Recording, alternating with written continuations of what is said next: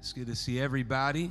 We had a fantastic service here today, this morning. It was phenomenal, and we're having a great service here in the house of God tonight. I'm thankful for His faithfulness. Amen.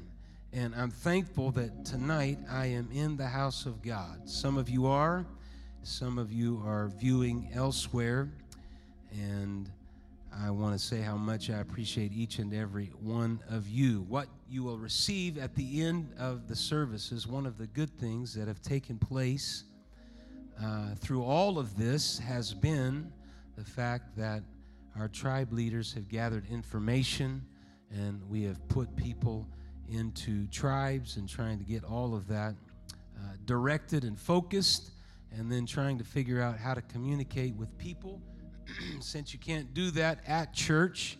And so we're using flock notes. So you'll get at the end of service, even if you were here tonight, you will get at the end of service from your tribe leader.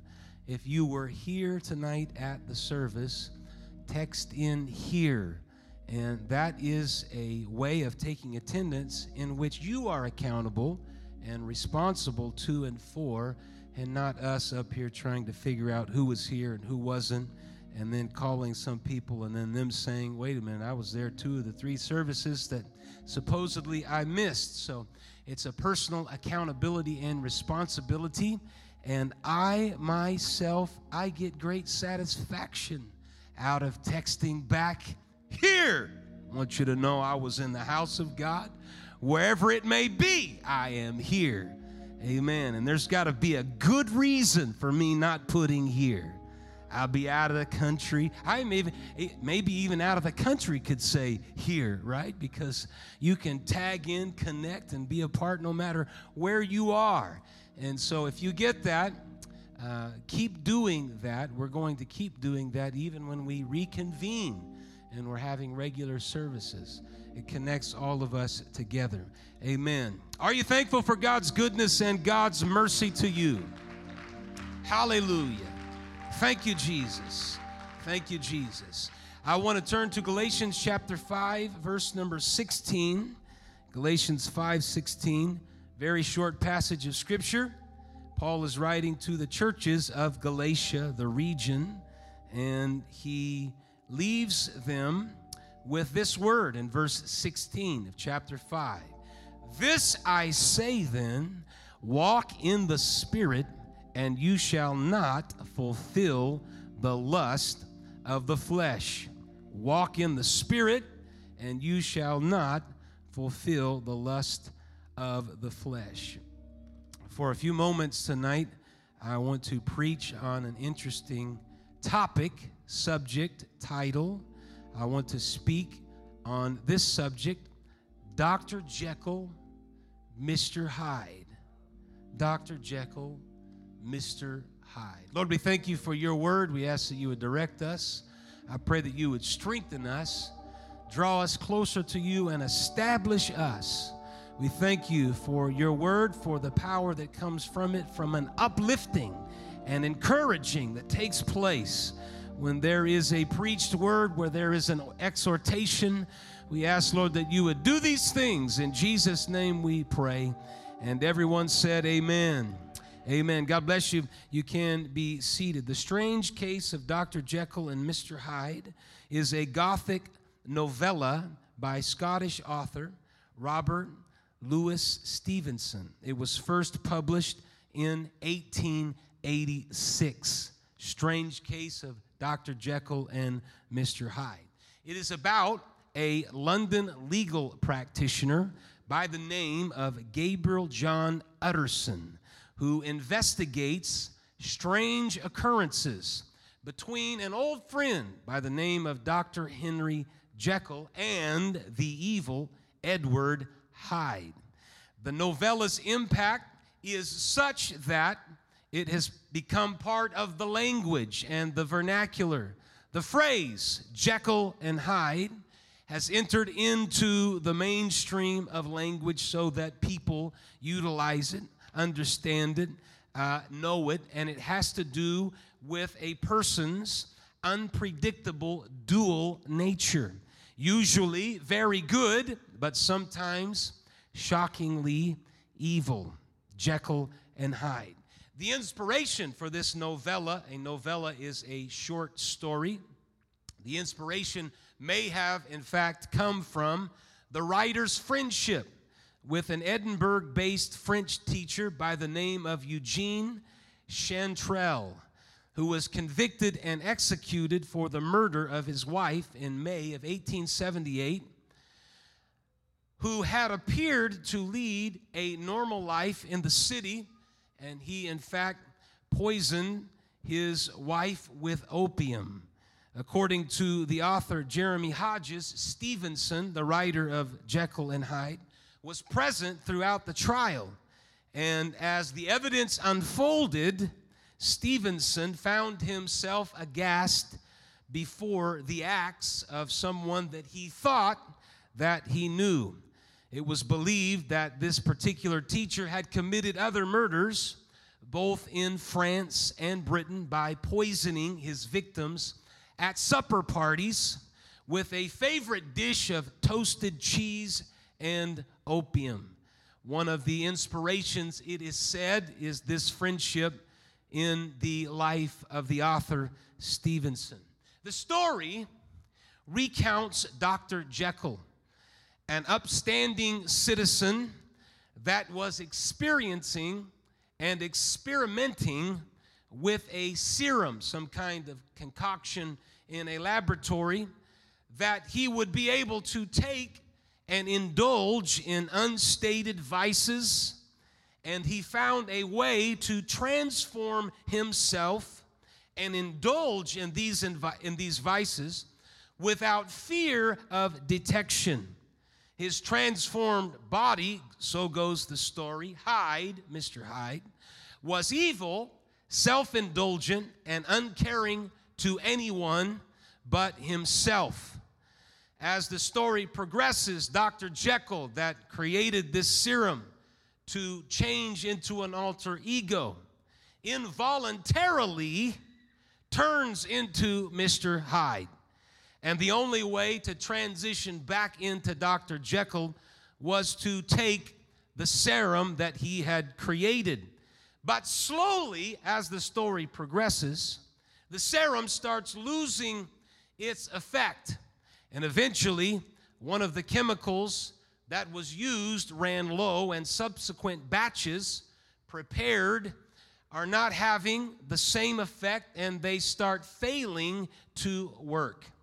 Realizing that he would stay transformed as Hyde, Jekyll decided to write his confession, and he ended the letter by writing this: "Here then, as I lay down the pen and proceed to seal up my confession, I bring the life of that unhappy Henry Jekyll to an end." With these words, both the document and the novella, the short story, come to a close and to a conclusion.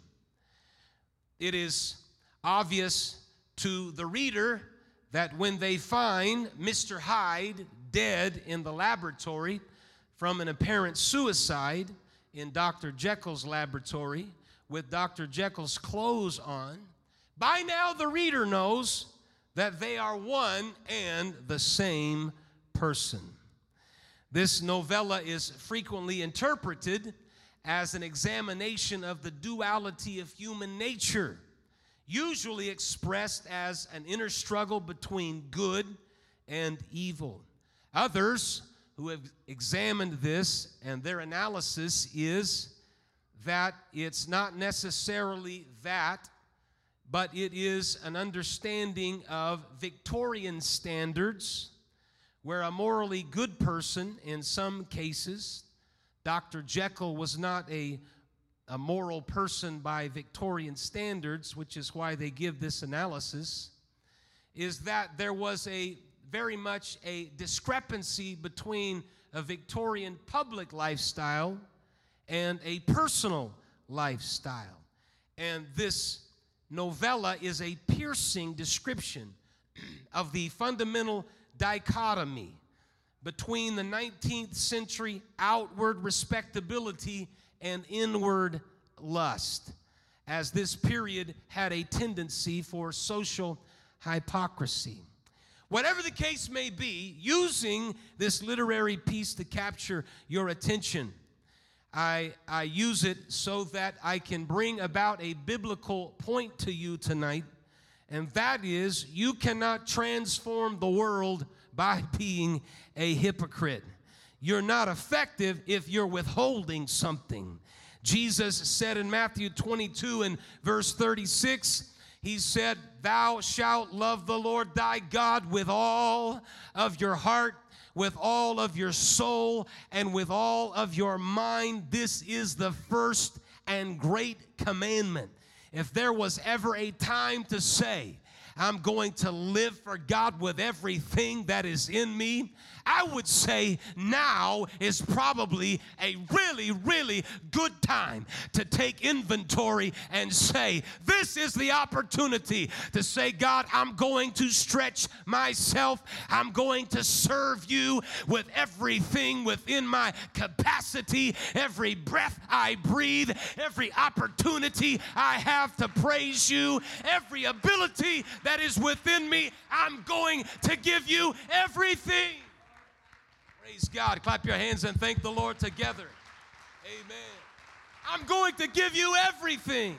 Not going to withhold anything, but I'm going to spill myself and be spent for the kingdom of God. It's not worth being spent for anything else, for people that don't care. But if you can get into the realm of saying, I'll give my life for the kingdom of God because of what He has richly done in my life, I'll be spent for His kingdom. God, spend me on the altar of your kingdom and your direction. Amen. Let me know you're out there here tonight. Come on, somebody. Say, praise the Lord. Somebody say, yes, I hear what you're saying. I want to give everything I've got. Give everything that I've got. If you got breath to breathe, praise God with it. If you have the ability to clap your hands, don't take that for granted. Clap your hands. If you have the ability to leap for joy while you have the opportunity. If you have the ability to dance before the Lord, dance before the Lord, because there may come a time and you may not have the faculties to do that. So while you have the time now, give God praise now for His goodness and His greatness. Hallelujah, hallelujah. Praise God, praise God. So whether or not Stevenson was coming from a scriptural standpoint or not, you can choose to walk in the flesh, or you can walk in the Spirit. Amen. Paul said in Romans chapter 8 and verse number 1, there is therefore now no condemnation to them which are in Christ Jesus, who walk not after the flesh, but after the Spirit. Why am I in the house of God tonight? Because I want to walk after the Spirit. I don't want to walk after the flesh. I am in Christ Jesus. And when you're in Christ Jesus, you're in the Spirit. Praise God. And when you're in Christ Jesus, you're not in doubt, and you're not in unbelief, and you're not in confusion. But when you're in Christ Jesus, you're in something that is powerful. When you're in Christ Jesus, there is no doom, but there's freedom and there is liberty in Christ Jesus. Amen. I am in Him, and there is no doom. There's no judgment upon my life. Praise God. There's a juxtaposition, and like many things in Scripture, there's a dichotomy. There's two parts of the equation. You can be in the flesh, or you can be in the Spirit. So let's take the first one and let's talk about what it means to be in the flesh. Romans chapter 8 and verse number 5 says, they that are after the flesh do mind the things of the flesh, but they that are after the Spirit, the things of the Spirit.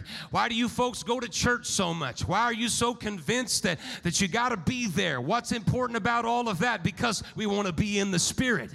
And that's a good opportunity to make sure that our lives are aligned with being in the Spirit. I'm not going to clubs here tonight. I'm not going to the bar somewhere. I'm not turning to addiction somewhere. I'm not turning to the vices of the world somewhere. I'm in the house of God because I want to be in the Spirit and not in the flesh. I don't want to mind the things of the flesh. Romans 13 and verse 14, but put you on the Lord Jesus Christ and make not provision for the flesh to fulfill the lusts thereof. Galatians chapter 5 and verse 16. This I say then, walk in the Spirit, and you shall not fulfill the lust of the flesh. For the flesh lusteth against the Spirit, and the Spirit against the flesh.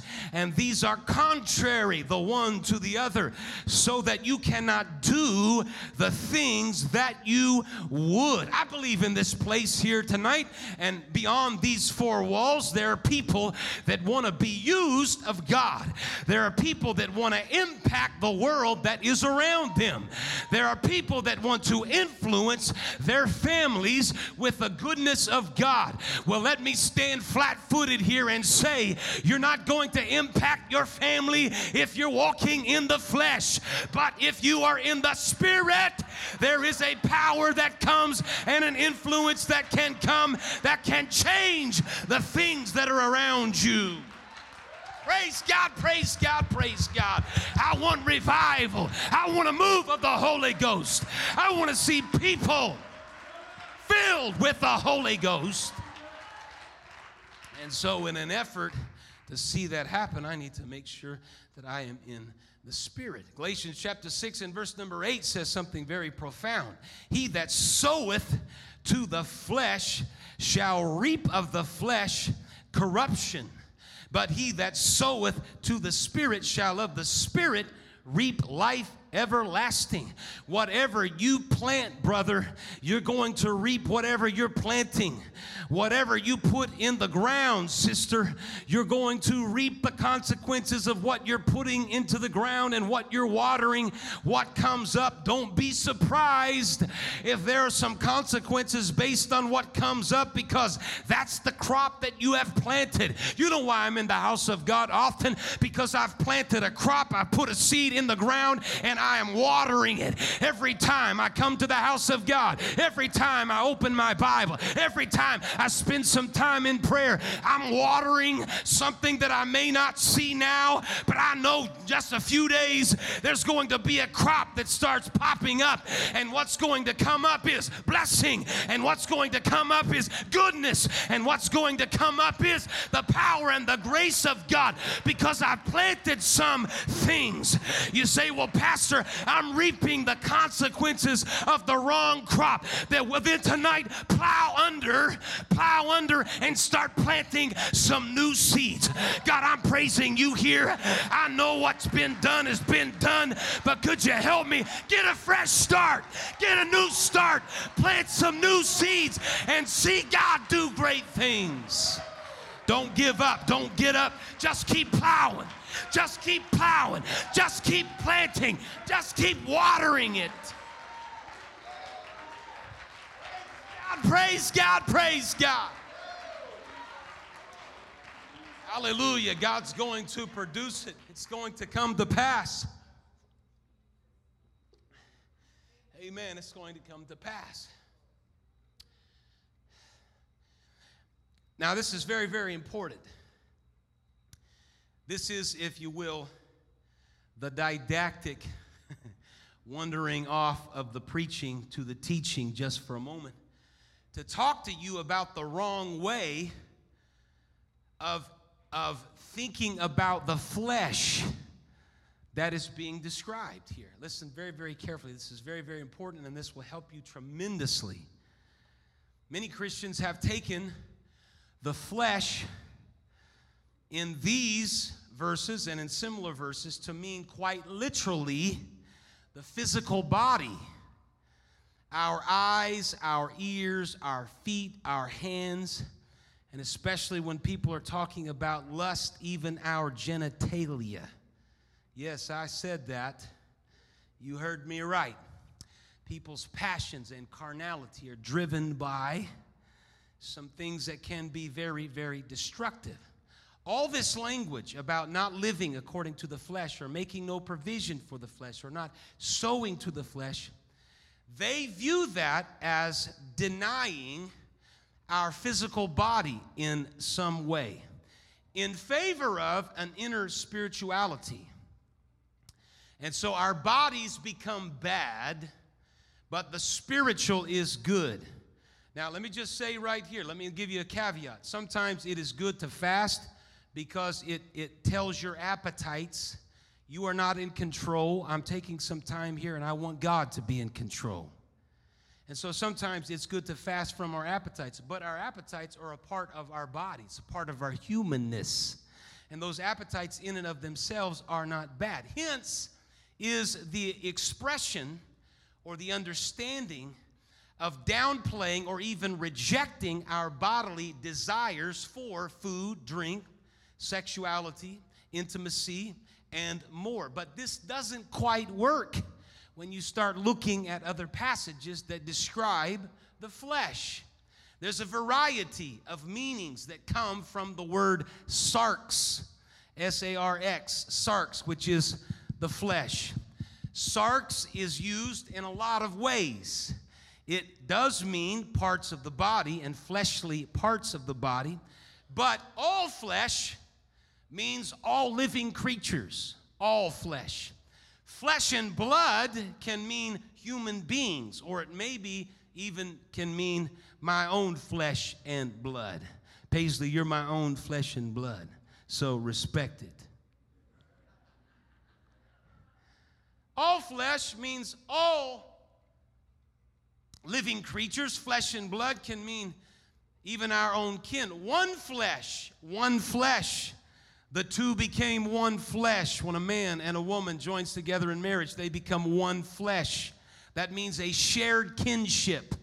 They're agreeing together to be together, to move together, to share together. It's a shared kinship. And that's what being one flesh means. Well, I want to be myself. I don't want you getting over into my stuff. I want to be independent of your stuff, and so just leave me alone. That's not one flesh. One flesh is a shared kinship. We are in this thing together. Amen. Paul can use the word flesh in these sorts of ways, none which are inherently negative about our bodies. Paul can even say positively, the life I now live in the flesh, sarx, I live by the faith of the Son of God who loved me and gave himself for me. That's a positive view of the flesh. He also uses the word soma, which is body, quite a bit, and many of those are positive. He says the believer's body is the temple of the Holy Ghost. He says that Christians ought to offer their bodies as a living sacrifice. Romans chapter 12 and verse number 1. He in fact insists that our future resurrection state is going to be imperishable, it's going to be immortal, it's going to be untouched by sin and death, and it will still involve a body. It's just going to be an immortal body when this mortal body shall put on immortality. So Paul uses all of these understandings of the flesh, and he's not viewing them in a negative sense. So my question here tonight is, what is the flesh that Paul is talking about? Paul likes these dual viewpoints. They're you can call them binary viewpoints. They're viewed in two different perspectives. You can have the flesh, like we talked about, and the spirit. You can have the law, and you can have Christ. You can have the present age, and you can have the age to come. And this really is where we get a hint of what Paul is really meaning when he's talking about being in the flesh. It's directly connected to this present age and the age to come. I want you to know this here tonight. I'm looking for and I'm hasting for the present age to disappear, go away, and I'm looking for the age to come crashing in on us. I think we need to pray, come Lord Jesus. I don't know what you're looking for in this present age, but I'm looking for something that is greater. There's some good things in this present age. I enjoy seeing you and family, but there's got to be something better than this present world, and that is a world that Jesus Christ has promised us that will be a redeemed world. Amen. So we get an understanding from the present age and the coming age that helps us make sense of what it means to be in the flesh. The present age that we're in is characterized by powers that are in the world. They have an influence on us. They have an influence over us. They can even control us. Human kingdoms, rulers, and authorities, the internal forces that animate these groups and leaders, the structures and the systems that they create, that creates what we can call a world, this present age, that perpetuates injustice, oppression, that commits violence and bringing destruction.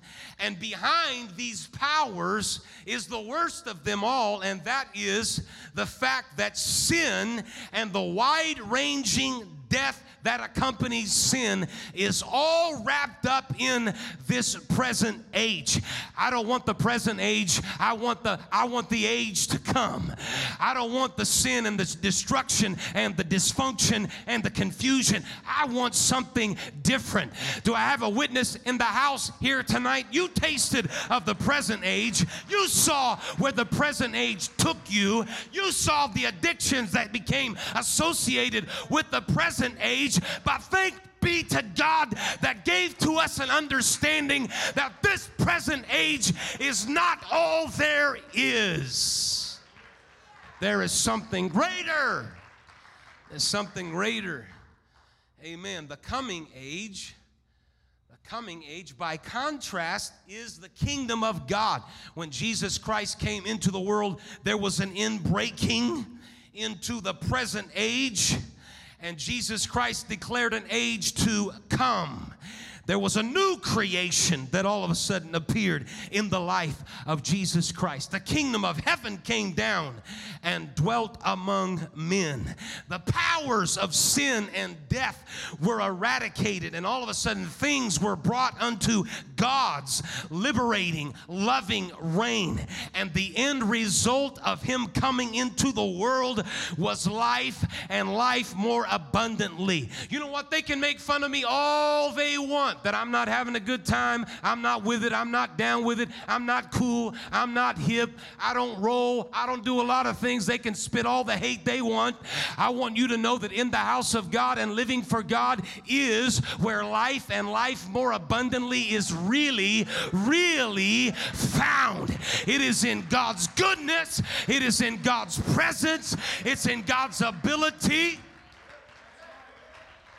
He whom the Son has set free is free indeed. God took those chains off of us. God removed those shackles off of us and gave to us a liberty to lift our hands and to lift our voice and to magnify him and declare that he is great and greatly to be praised. Let's praise him together right now.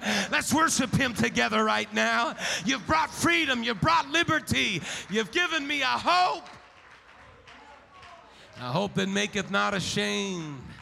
Praise God, praise God. He's brought shalom. Praise God, shalom. He brought shalom here. Stand up, shalom. Stand up. He brought shalom. Shalom means peace.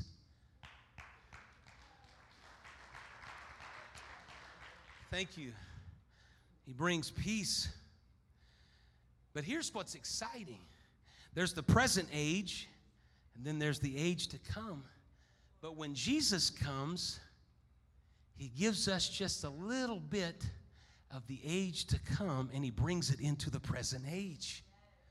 And so there's two ages.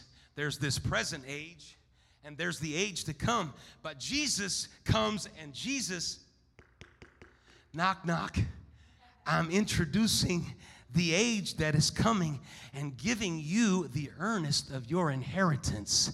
So even though you're in the present age, you can get a little taste of what the age to come is going to be like. Oh, I'm going to bring some peace from the age to come into the present age so that you can be peaceful. I'm going to bring the power of the age to come into the present age so that you can feel the Holy Ghost. Praise God. And so God calls us to live out God's reigning kingdom. He calls us to operate in his kingdom. He calls us not to be so steeped in and connected to and ingratiated in the present age, but he calls us to do the work of the age that is to come, that is the kingdom of God that operates in this present age. You're not just coming to church here sitting on a pew. You have been brought into the kingdom of God, and you are doing a work of the age that is to come to help people in this present age to know that Jesus is in fact one that can redeem them from their difficulties, struggles, and powers, so that you become the direct representative of Jesus Christ himself in the present age, breaking into the present age with a testimony to other people that are around you that there is a God that loves you. He has come to heal the brokenhearted. He has come to bind up the wounds of those who have been wounded. You have the ability to be involved in that kingdom. And so when Paul talks about the flesh and living according to the flesh, he's talking about living in a self-centered, selfish way of being human, which is at the root of our sin and all of its deathly consequences, because we involve ourselves in a self-centered, selfish way of living, and that is exactly what is behind the evil powers of this present age, which is carnality.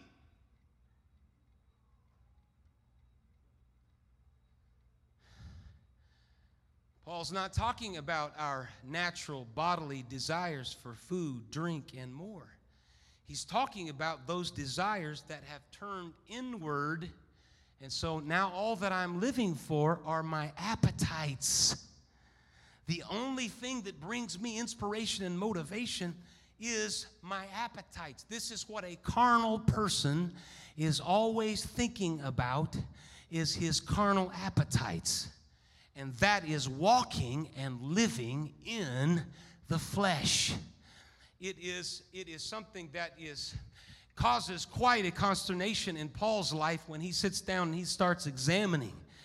When he starts examining living in this kind of lifestyle, he says, I am carnal, I'm sold under sin. The things that I allow not, for what I would, that do I not. But what I hate, that's what I do. The things I hate, that's what I end up doing. Paul said there is a struggle. If I do that which I would not, I don't want to do it, I consent unto the law that it is good. He says it's not me that's doing it, it's sin that is dwelling in me. For I know that in me, that is in my flesh, in my own appetites, in my human existence, I know that there is nothing good in that. For to will is present with me. I want to do what is right, but I have a struggle in trying to perform that which is good. I can't find what is good. And so there's there's a difficult battle. For the good that I would, that's not what I do. And the evil which I don't want to do, I end up doing that. And so he said, I find a law in me that when I would do good, evil is present with me. I delight in the law of God after the inward man, but I see another law in my members warring against the law of my mind. And finally, he comes to an explosive exclamation. He says, oh, wretched man that I am, who shall deliver me from the body of this death? In the flesh, and I am walking in the flesh. I'm living based upon my appetites directing and controlling me. But then he gets to chapter 8 and verse number 1, and he says, there is therefore now no condemnation to them who are in Christ Jesus, who walk not after the flesh, but after the Spirit. Man, when you start walking in your carnality, there are things that start manifesting in your life. I know this is terrible. I know this is the negative side of things, but there's a positive side, so just hang on. Paul said, I recognize this carnality and this flesh, this drive to operate in a selfish human way in this present age. It manifests some things in my life. That's why he describes them in Galatians chapter 5 and verse number 19. He says what is manifested when you walk in the flesh is adultery and fornication and uncleanness and lasciviousness and idolatry and witchcraft and hatred and variance and emulations and wrath and strife and seditions and heresies and envyings, murders, drunkenness, revelings, and such like, of the which I tell you before, and I've told you in time past, that they which do such things shall not inherit the kingdom of God. The antidote to this problem is not to deny our bodily desires. These are part and parcel of what it means to be human. They are God-given. They are a part of God's very good creation. Rather, the antidote is to rightly order those natural desires around a love for God and around a love for others and around a love for the kingdom of God. You got to bring your flesh into the right priorities to say that, and that ain't it, but this, and this is that which was prophesied by the prophet Joel. I'm going to live by the power of God in my life. Praise God. I'm going to live by the Holy Ghost in my life, not by my own appetites that can drive me to a distraction, not by pride and arrogancy and vanity, but by the power of the Holy Ghost in my life. I'm going to walk in the Spirit. I'm not walking in the flesh. I'm walking in the Spirit. Amen. The antidote is to rightly order things in your life around a love for God. This is a resurrected way of living through Jesus Christ that is walking in the Spirit. Not in the present age, but in the image of Jesus Christ. And this is what it means to walk in the Spirit.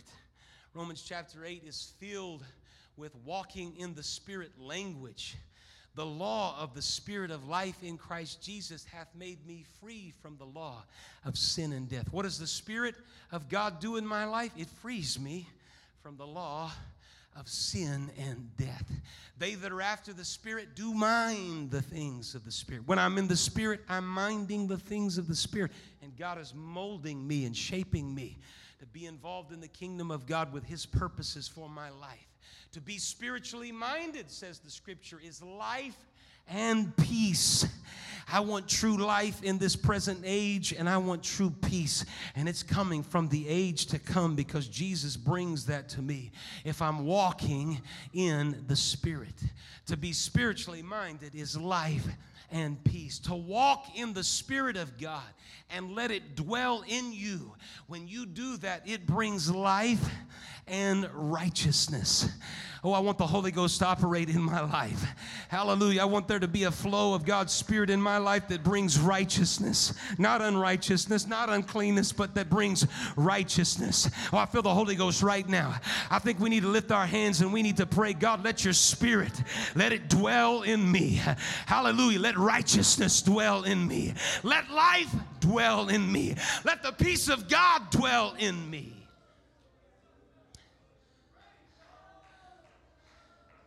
Hallelujah. But if the Spirit of him that raised up Jesus from the dead dwell in you, he that raised up Christ from the dead shall also quicken your mortal bodies by his Spirit that dwelleth in you. For as many as are led by the Spirit of God, they are the sons of God. You've not received the spirit of bondage again to fear, but you received the spirit of adoption, whereby we cry, Abba, Father. He's adopted us. He has called us to sit in heavenly places. You're not in bondage any longer, but you're a child of God. You're a son of God. You're a daughter of God. You're not banished out into sin and death, but God has called you. Hallelujah. Come on, somebody thank God together. Hallelujah. He's made us an heir. I got to throw this out here. If you're an heir of the inheritance, you get to reap the benefits of the inheritance. Whatever Jesus establishes, you have the ability to participate in those rights and in those privileges. If Jesus said to a devil, he said, be cast out, and he cast out darkness, you have the same rights and privileges.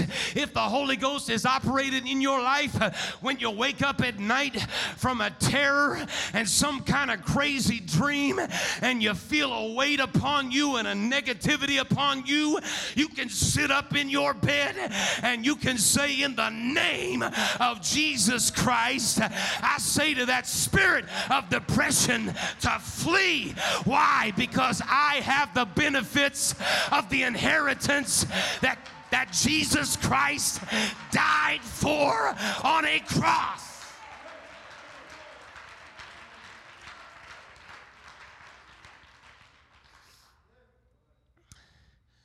Amen. As the musicians come tonight, Galatians chapter 5 and verse number 22. If Paul said, man, when I'm in carnality and I'm in my flesh, living out and existent in the present age, it produces some things in my life. We don't have to go tonight and do a roll call, but we could. Everybody here would have a testimony. Certainly Paul did. Look at all this stuff that starts cropping up. But when you walk in the Spirit, and there are things that start cropping up in your life that's connected to you walking in the Spirit. And Paul said, the fruit of the Spirit is love. Amen. As we stand together, I said the fruit of the Spirit is love. When I'm walking in the Spirit, all of a sudden, joy.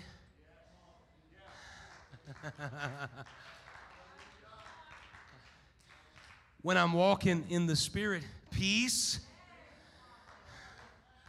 Anybody need peace in the house of God tonight? Hallelujah. Our world needs peace. Thank God we know from whence it comes. It comes from the Redeemer that has paid the price to give to us the inheritance that brings peace.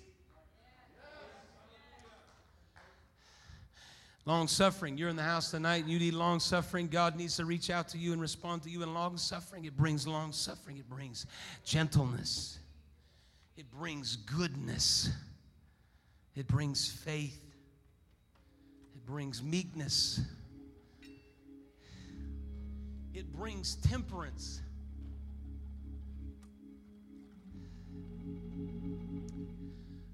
Praise God, praise God, praise God.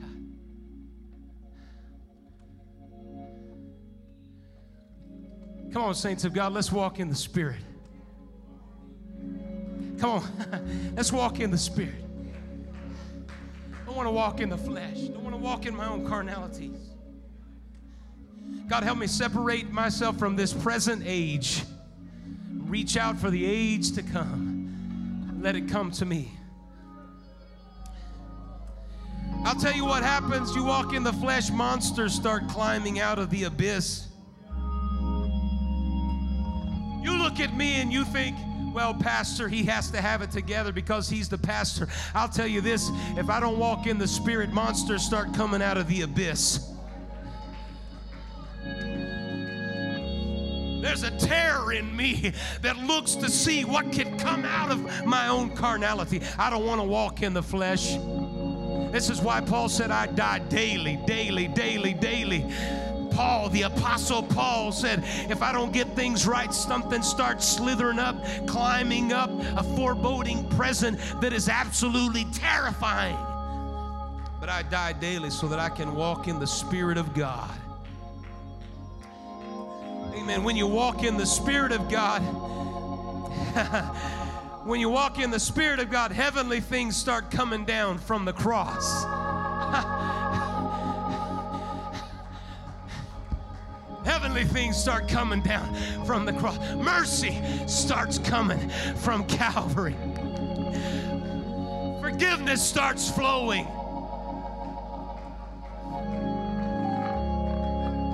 Grace starts coming to me. Power starts coming to me.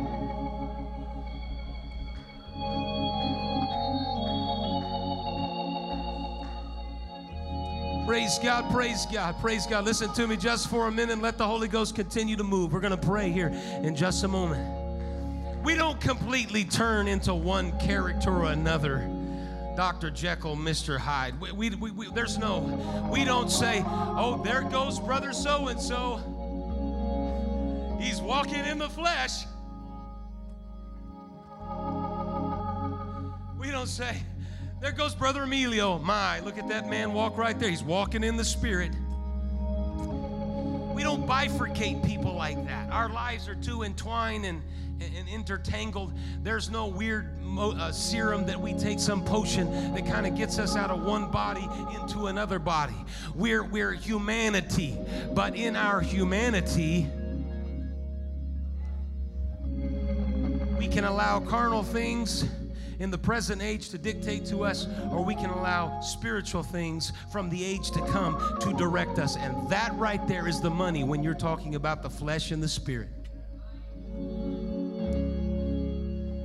The Holy Ghost is the power in our life to help us prioritize and conquer the pull of this present age.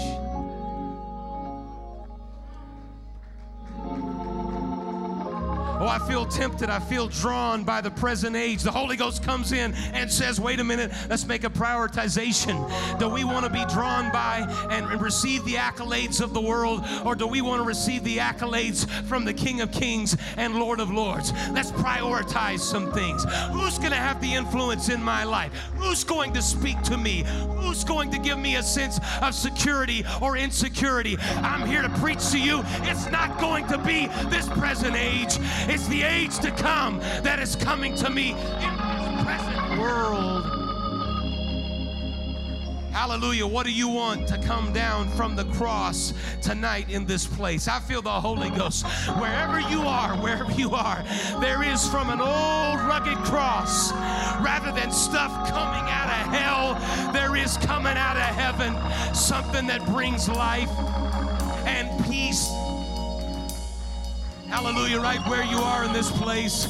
Let's recreate an altar in this entire building with uplifted hands. Lord, I need the peace of God. Hallelujah, I need the peace of God.